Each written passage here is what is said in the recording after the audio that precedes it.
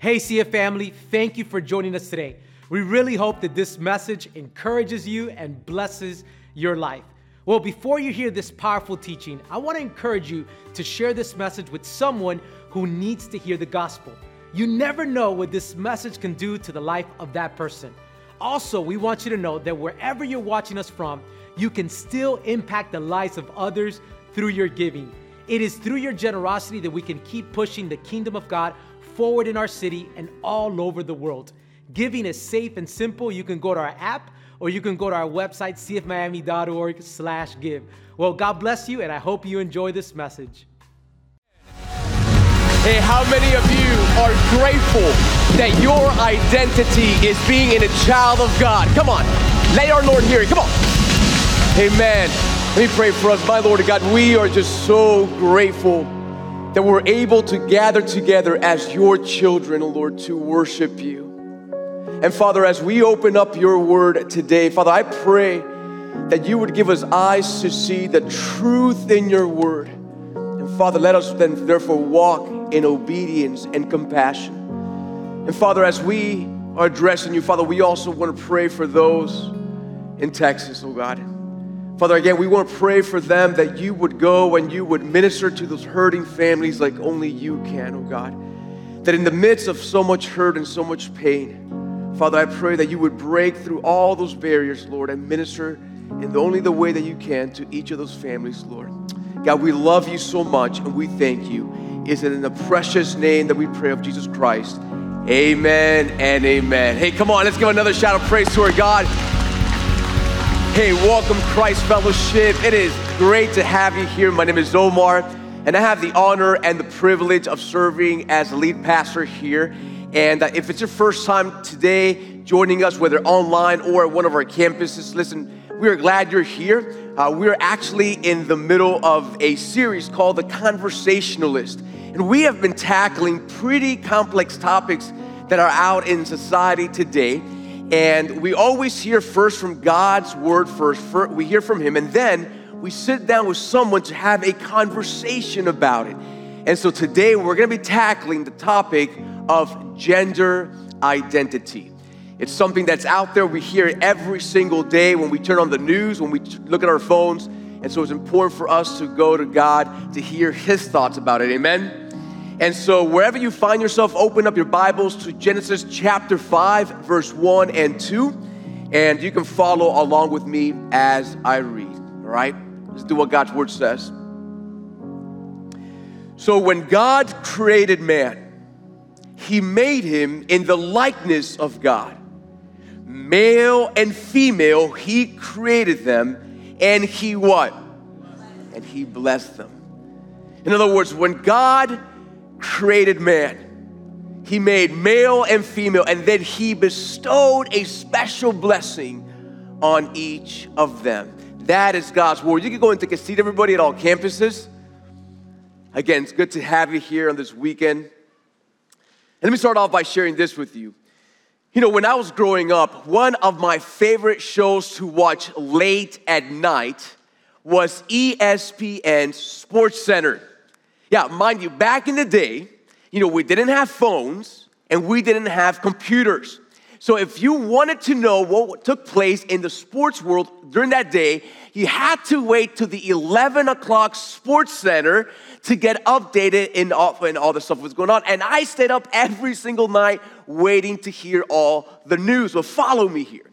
Because whenever the Olympics would come around, they would always begin to talk about this man back in the 70s whose name was Bruce Jenner. In fact, how many of you guys remember Bruce Jenner? Yeah, many of us remember who Bruce Jenner was. Now, if you were young and maybe you were not aware of who he was, let me just give you a quick overview of his story. To begin with, Bruce Jenner was in the 1970s a gold medal winner. He was a gold medal winner decathlete back in the 1970s. And folks, he was so gifted. He was so talented. Listen, that he was labeled as the world's greatest athlete. Yeah, in fact, listen, he was almost like the poster child of what it means to be a man's man, right? Growing up, every little boy that wanted to be an athlete wanted to be just like Bruce Jenner. Now, folks, fast forward from the 1970s, fast forward almost 40 years to the year 2015. Because at that juncture, he wanted an interview with Diane Sawyer, who's a famous journalist, and he was going to make an announcement that was going to blow people away. And it was this, that Bruce Jenner no longer, in his mind, no longer saw himself as Bruce Jenner. Now, he was a she and went by the name Caitlyn Jenner. And folks, from that moment, she was now admired and celebrated for now being a transgendered woman. And folks, think about this. Get this. He went from being on the cover of a Wheaties box, which was a big deal at the time, on the covers of the Wheaties box, labeled as the world's greatest male athlete, to now being on the cover of Vanity Fair, labeled as the world's most famous transgender woman. And church, let me just bring that whole story over to our time today. Because culture has made a formal decision to accept this type of behavior as normal. In fact, some political groups, some educational institutions, certain psychologists, even medical doctors have not only accepted this behavior, but have even celebrated this transgender movement.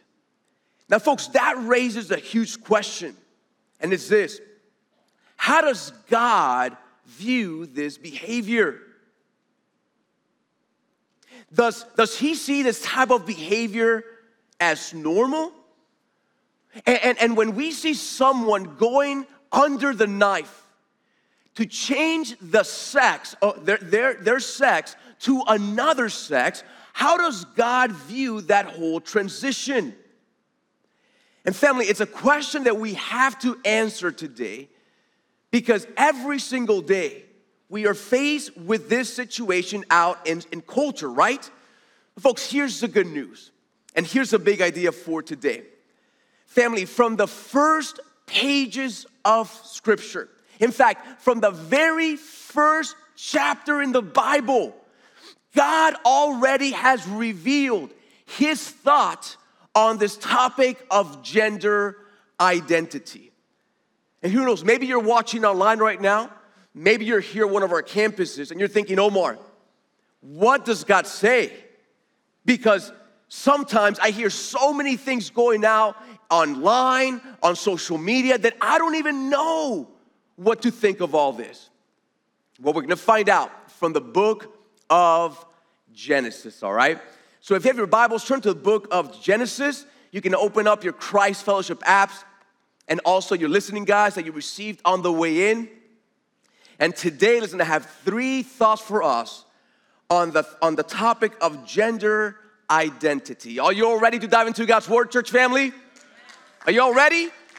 All right. So write this down as point number 1, very foundational.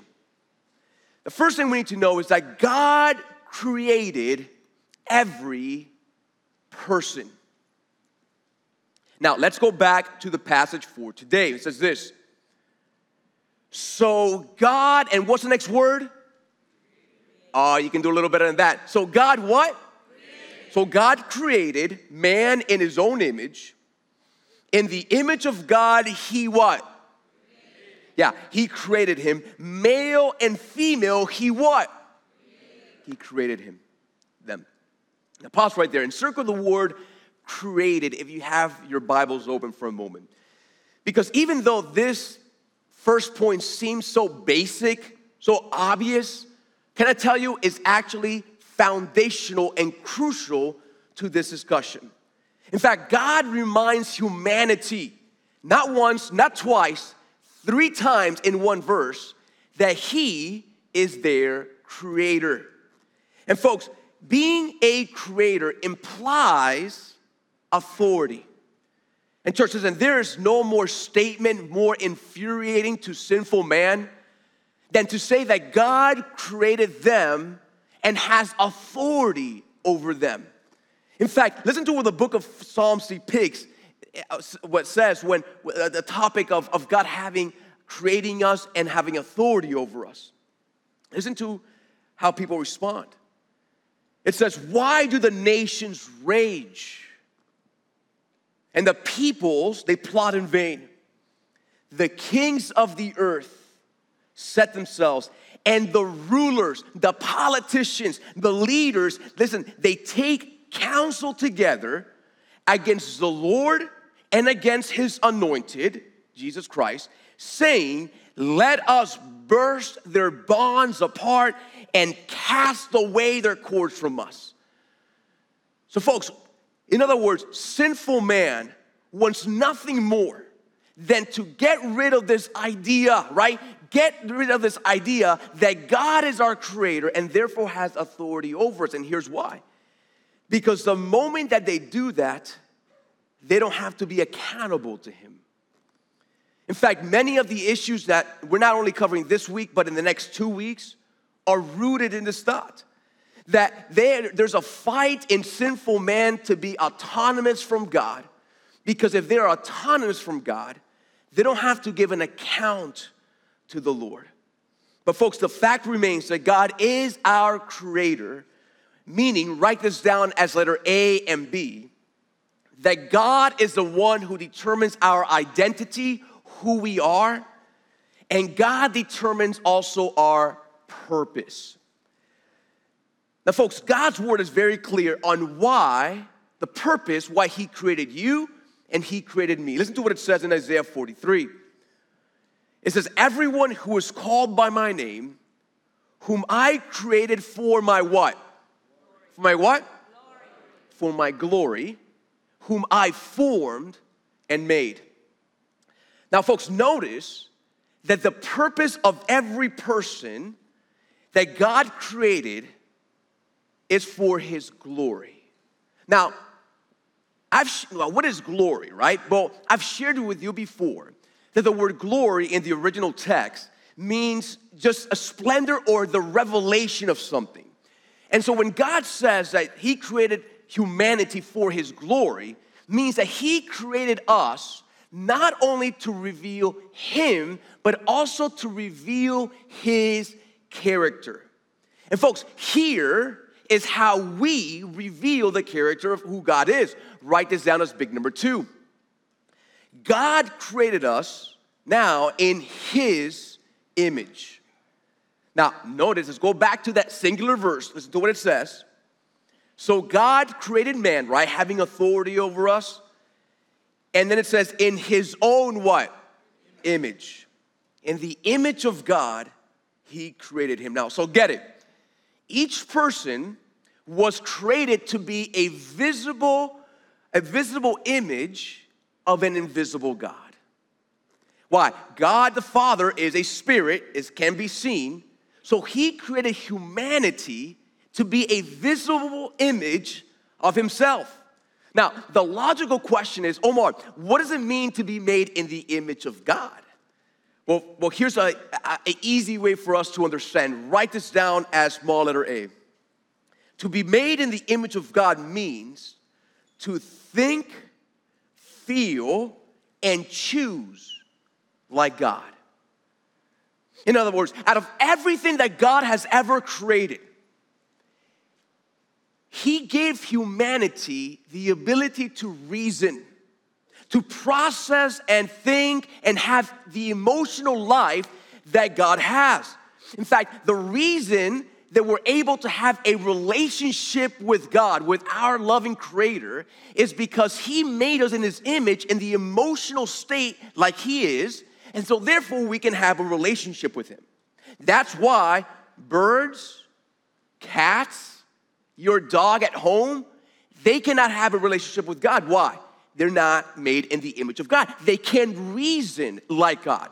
But the fact that we are made and made in the image of God, we're able to reason like God.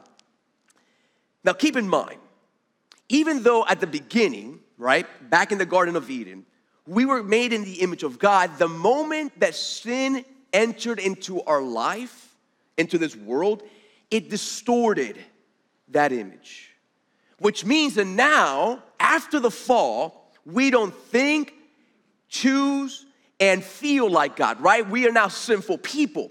But part of the redemptive work of Christ, right, at the cross when he came to die for our sins, so that those who would put our faith in him would have forgiveness of sin and eternal life. Part of the redemptive work of Christ in our lives is that now his image is being restored back to its original form.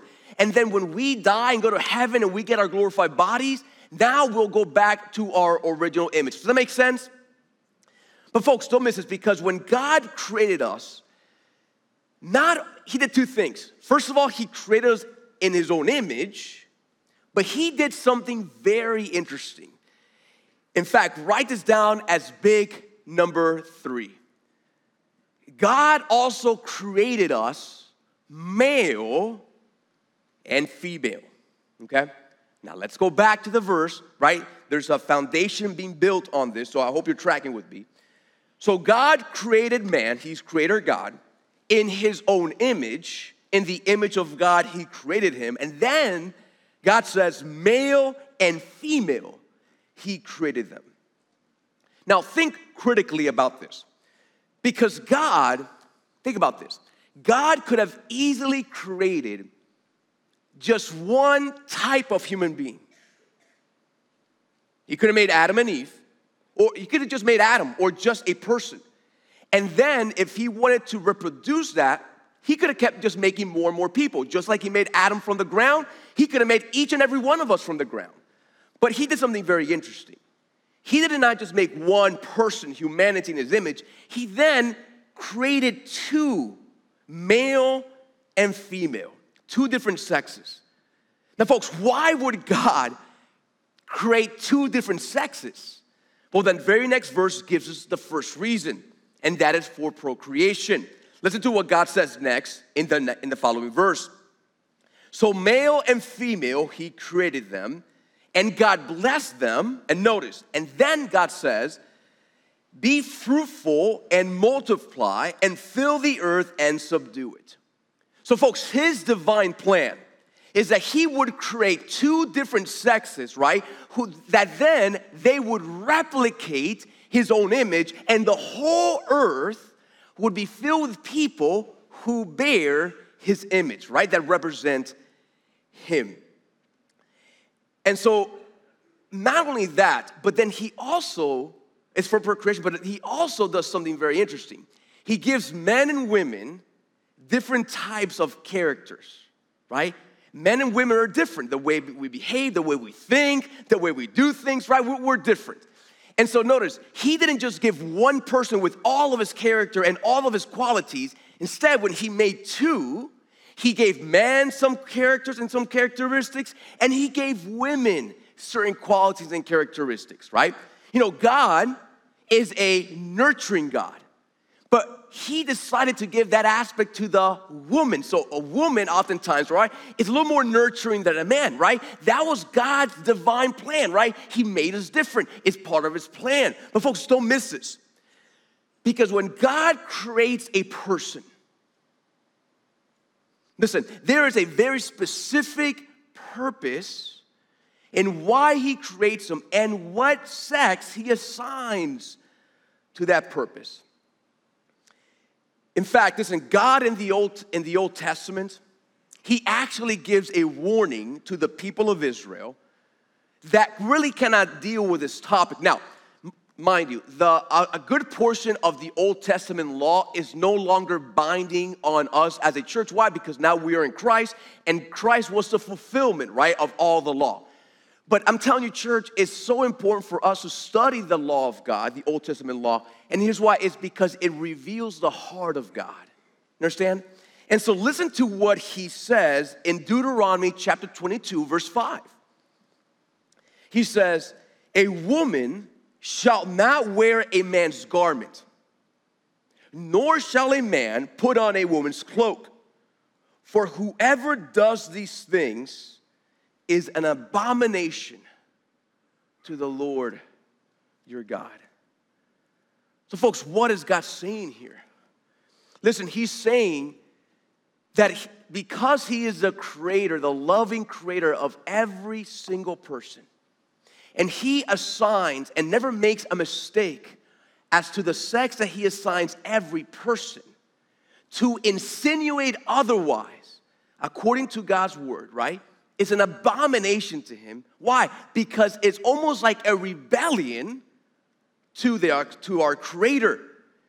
And so folks, because God gives everyone a purpose, I want to give us the three next points are really complex. So I want just to really focus in. If you've been, zoning out, I want you to really zone in right now, online, everyone right now, because this is gonna help us understand this whole gender identity debate that we hear on, right? So are you all ready?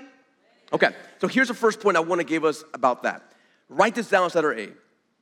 Sex is the objective, physiological, and biological characteristic of being a male or female. Now, for those of you who are not too clear on what the word objective is, let me just give us a way to understand.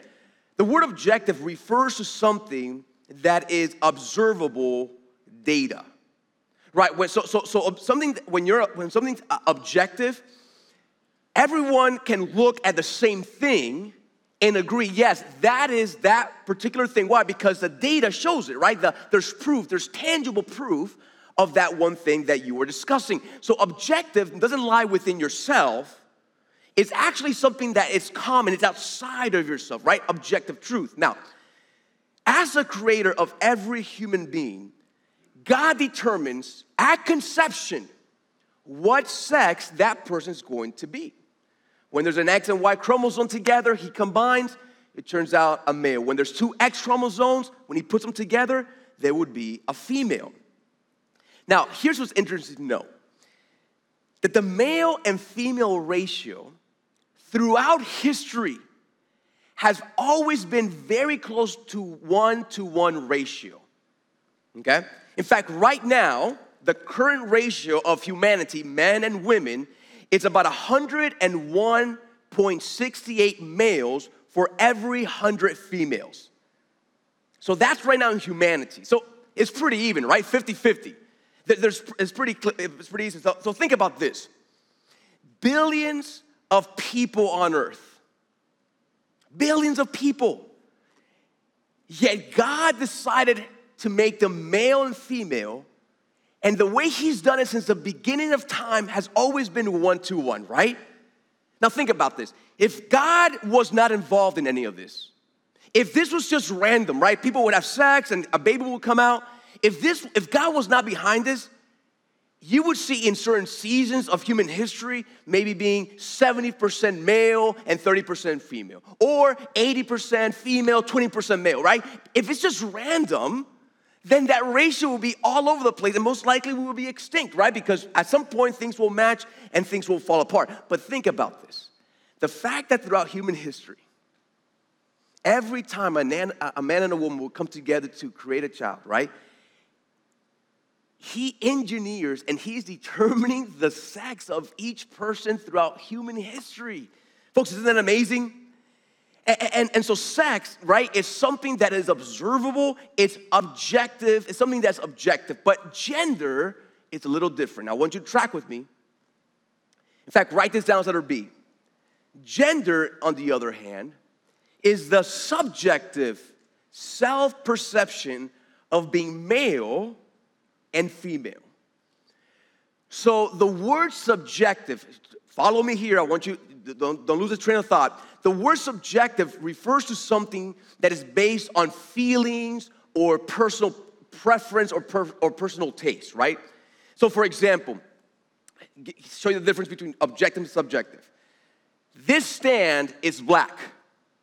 That's an objective fact. Everyone watching right now and everyone in this room could see this and say it's black. Objective, observable data, right? Now, I could say, this stand is beautiful. You might say, this stand is kind of ugly, right? And somebody back there could say, this stand is atrocious. That's subjective. Why? Because it's based on personal taste, personal feeling, and you're the one determining that, right? So you notice the difference between objective and subjective? And so let me help us understand the difference here. Sex is objective because it's based on actual data, something that you can prove, that everyone could agree on. However, gender is different. Gender refers to a person's self-perception of whether they're male or female. Now, the notion of gender, listen carefully, is actually relatively new. And it only exists in the realm of linguistics. So because the word gender really doesn't point to anything tangible. What gender points to is a person's psychological state of mind, independent from their biological sex. Now, for most people, right, their sex and gender match, right? For example, I am a male, that's my sex, and my gender is also male because I view myself as a male, I act like a male, and I'm a husband, I'm a father, I'm a pastor, right? And I see myself as a male. But here's what happens. Something happens when their person's sex and their gender don't match. In fact, write this down as letter C. Gender dysphoria is the discord or the disconnect between a person's sex and their gender. So someone who is transgender would say, I know I am biologically a man or a woman, but I don't see myself as that. Therefore, they are transgender. And so, folks, the big question in the middle of this debate is this. Here's the big question that you need to understand. What's in the center of this? Is my sexual identity determined by me or by my Creator?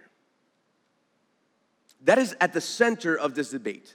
Is my sexual identity, I'm the one who decides what I am, or is my Creator the one who decides who I am? And so, folks, that may be at the center, and it's easy for us to focus on that fact, on that, male gender and the sex debate. But folks, I want to help us understand that the people of God, there's something underneath this. In fact, there's a bigger battle brewing underneath this debate of sex and gender, and it's this. It's actually a battle of elevating subjective truth over objective truth. Let me help you understand. Underneath this debate, there is a bigger battle, right? Or a bigger issue, which is the elevation of subjective thought over objective truth. In other words, listen, the transgender movement is not only a battle of sex and gender, but it's a battle for what is true and what is real. See, the postmodern way of thinking, coming out of the romanticism area, the postmodern way of thinking is this, is you are whatever you feel. That's the postmodern way of thinking. You are, truth is whatever you feel. But God says, no, you are who I created you to be. I created you to be. See, folks, the battle is to elevate subjective truth or thought over objective truth. Feelings, emotions over the truth of God's word. You see what's at stake here underneath it all? But here's the thing. Here's why God warns us never to trust your emotions. Listen to what it says in Jeremiah. It says, the heart is what? Is what? Is deceitful above all things and desperately sick. Who can understand it? And so, folks, that verse is not only for the transgender debate, it's about everything in life. Listen, God never wants you to elevate your emotions over His word. Amen? Because our feelings change, they're subjective, our heart is sinful, but God's word will never change. It's perfect. Do you believe that, Christ Fellowship? But folks, let's be real. We live in a world where this is a serious topic. And you already may have started to run into people who are transgender, and debates are happening. And so it's a very difficult situation because God has called us to be very compassionate, right? But at the same time, God also wants us to stand for truth, right? So it is a very complex. So today I'm gonna call out Dr. Jason Harrison, and he is the head of school at Florida Christian, a partner school here in Florida. And Dr. Harrison has not only taught on this issue, but throughout the years, he's been able to help students process and navigate all of these things and all those emotions, all right? So can you help me in welcoming Dr. Jason Harrison? Hey, Dr. Harrison, thank you so much. How you doing? Good, doing good, brother. Dr. Harrison, thank you so much for being here. I know this is a complex topic, and you're in fact a member of our church, and I really appreciate you willing to sit here just to have this conversation because, listen, not many people would sit here and have this conversation, but man, you are bold enough to have it with me, so thank you so much for joining me. No, I appreciate you having me. I'm happy to be here, so thank you. Awesome. So let's just get right into it. Okay. You know, Dr. Harrison, throughout the years, you've shared with me that you have had numerous conversations, right, with students, with people who have really struggled with this whole thing of gender identity. And so, Dr. Harrison, what are some of the things that you have learned about this topic as you've helped students and certain people, go through this journey? What have you learned? Sure. So one of the things that might surprise people is when we talk to the students, they're very honest with us. They'll give you information freely. They don't hold back. I mean, they want you to understand why they're going through this. And you may look at a student and think that they are happy or successful, but they're going to tell you, I'm hurting. It's not necessarily a student who is struggling with grades or not being prosperous in sports or something like that. They might have outward signs that they're, very successful to the world, but inside something in there is hurting. Sometimes they tell us they've been hurt by people in leadership. Sometimes they tell us they've been hurt by Christians. But they're looking for something to ease that pain. And, all of us are born with some kind of urge or some kind of desire, because we're carnal, we're sinful, we're born into sin. And it's, the way they describe it, it's really no different than someone who seeks after like alcohol or drugs to soothe their pain. They found something that they believe kind of soothes their pain and fulfills those urges. The kind of interesting part is that the transgender community, that LGBT community, the way they speak into their life, they basically tell them, look, everything about you is perfect. The way you were born, you're perfect. The way you act, the way you think, your urges, your desires, whatever is perfect. And we know from God's word that we're sinful. We mess up. We make mistakes. But of course, each one of us would love to hear that we're awesome, we're great, we're perfect, and these little pieces of us that, we try to fight back. If somebody maybe is a compulsive liar or a gossiper or something like that, I'm sure they would love to hear, no, you're fine, keep doing that. And that's basically what, these communities are speaking to them.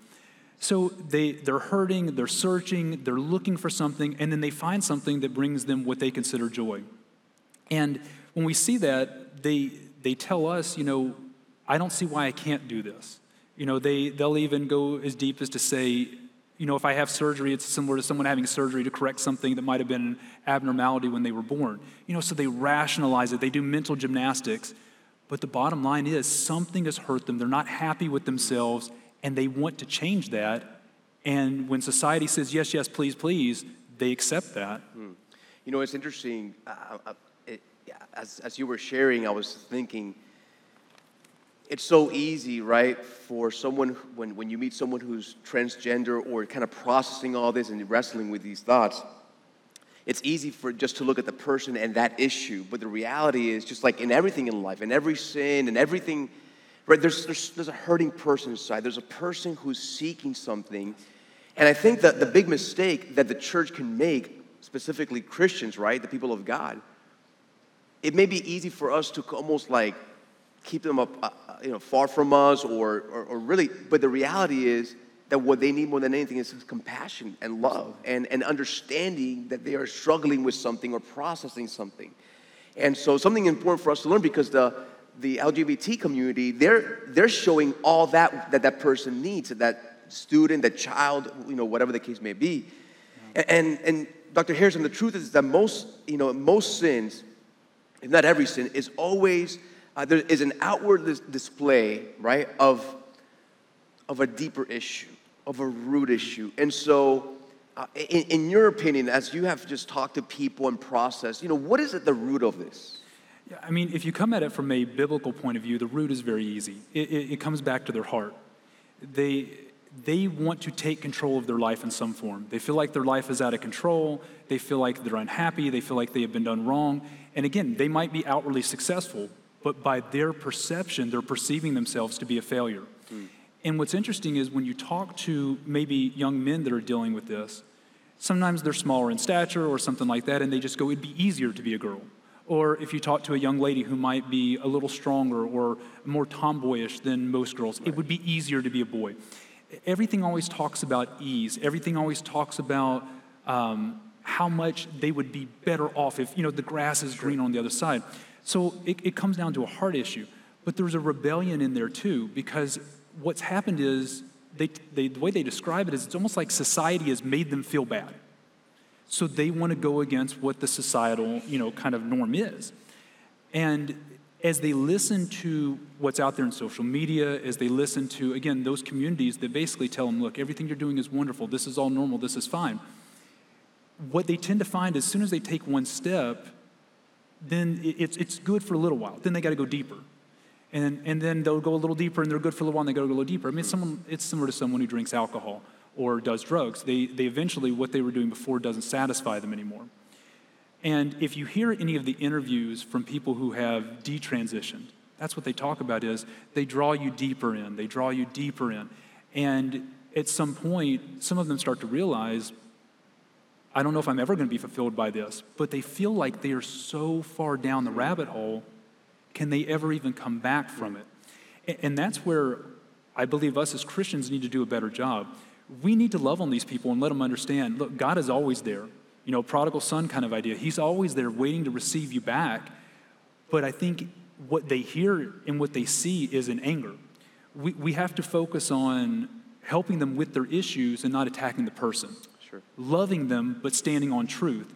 Being there for them at any point.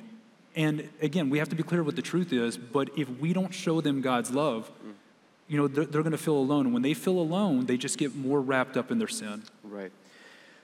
I think it's interesting that this whole debate in society, it's called gender identity. And really the word identity out in the world is only, it's not used as often in this debate, in this whole thought. But within the God's people, we talk about identity a lot, because the reality is that every person before Christ is searching for their identity, right? Some people are finding their identity in work, in how much money they make, in a lifestyle, in possessions, in so many different things. Absolutely. But the reality is that when it comes to someone who's transgender and dealing with all this, they're just like anybody else at the end of the day. Is that they're trying to find their identity in a gender, and somebody else might be trying to find their identity in money or in acceptance or whatnot. So you see, the reality is at the core of that heart, they are someone who's seeking their identity just like anybody else. And we all know, right, that the only one who can give us our true identity, right, and give us the joy and the peace that we need is Christ. Amen, church family? And so really when we look at someone who's dealing with gender identity, they're just like anybody else. It's just such a new thing that for some of us, we just don't know how to really deal with it or approach it. And so, Dr. Harrison, you're in close contact with a lot of administrators, a lot of different people who are in the field of education. Is this something that is really widespread, or is this something that's just more out talked in the media, but really this really doesn't happen? That's a great question, because FACTS, which is our association Florida Association of Christian Colleges and Schools. Every year we have a conference and we have speakers, and 5 or 10 years ago, this was maybe a minor issue, barely kind of a blip on the radar. We knew it was happening in the public schools. We weren't really encountering it very much. And so I think any one of the administrators there would have told you it's a minor issue. This last year at our conference, I spoke on this topic to our administrators there, and when we took a poll, really basically they're saying this is the number one issue. It's the number one fear, the number one concern of how to handle it at a Christian school, what are we seeing at public schools. And when you talk to these administrators, what you're finding out is they're seeing it at a bunch of different levels, even down to the parents. They notice that some of the parents find almost joy or rebellion, we feel, in like trying to show off their children as transgendered, so they're driving them down a different path. We also know from the psychological studies, even from Christians or non-Christian psychologists, they tell us our young people, they form who they are for the vast majority by the time they're to the age of 7 or 10. So capturing their hearts and minds at a very young age is critical, and you're seeing that in the world of education. Previously, 10, 15, 20 years ago, this topic was seen on occasion at the high school level, but now, it's dropping down to these lower grades because the people who are involved in this realize if I can capture the hearts and mind of a child, it will change what their perception is. And we're not talking about, loving people or hating people. We're talking about what their view is on sex, gender, identity, being God's creation. And we also know, too, that whenever someone encounters something sexually, their first, second, third encounter of anything dictates what they view as normal, dictates how they think it should be.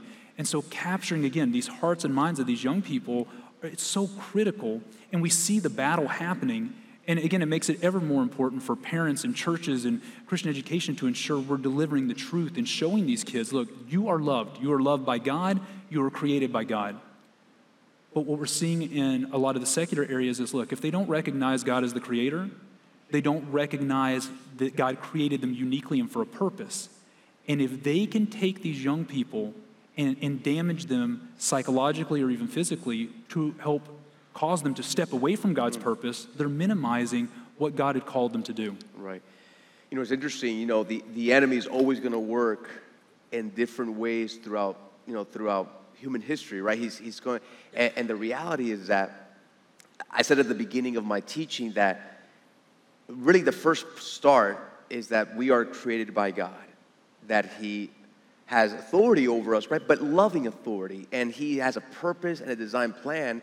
And I think what the enemy wants to do, especially in the hearts of young people who are trying to forming their thoughts, is really to question that and to really kind of destroy that, because that means that they're going to start, kind of veering off from God's plan for their life and God's purpose and really God's love, because at the end of the day, God loves them. And so it's interesting that even at a young age, we really need to stand for truth and speak boldly about our loving Creator, because otherwise, the enemy will capitalize on that for whatever purpose. But I think the difficult thing about this topic, I think we all kind of sense it, is that these are people. These are people who are hurting at the core of who they are. People who are trying to find acceptance, trying to find identity. And so we know that, listen, from God's word, right? God is calling us to be compassionate, not only to people and students and young who are dealing with gender identity issues, but to everyone, to every single person, right? God is calling us to be compassionate, to represent Him properly, the love and acceptance that we have in the Lord, and all the great plan that God has for us. But on the other side of that coin, right, God is also calling us to stand stand for truth, right? And like I said in the teaching, that there's an underlying debate here, right? It's not only the sex and the gender debate, but it's elevating subjective truth over a subjective thought over objective truth. And so, Dr. Harrison, how can we as people, right? We have different ages, different roles that we play. How can we show compassion, show understanding, while still standing on the truth of God? Because that's the battle that's happening here. Absolutely. What we found with, because look, let's face it, students do detransition out of this. They do grow out of it. Some of them, it's a phase. Some of them, they're trying it. Some of them are doing it for attention. Some are doing it for rebellion. Some are doing it because they do have that carnal urge. We see all these different things. But what I think we need to remember is ultimately they're searching for something. They're searching for something to soothe their pain. They're searching for something to bring them some form of happiness. And they're searching for something that will basically take away the hurt from whatever it came from originally.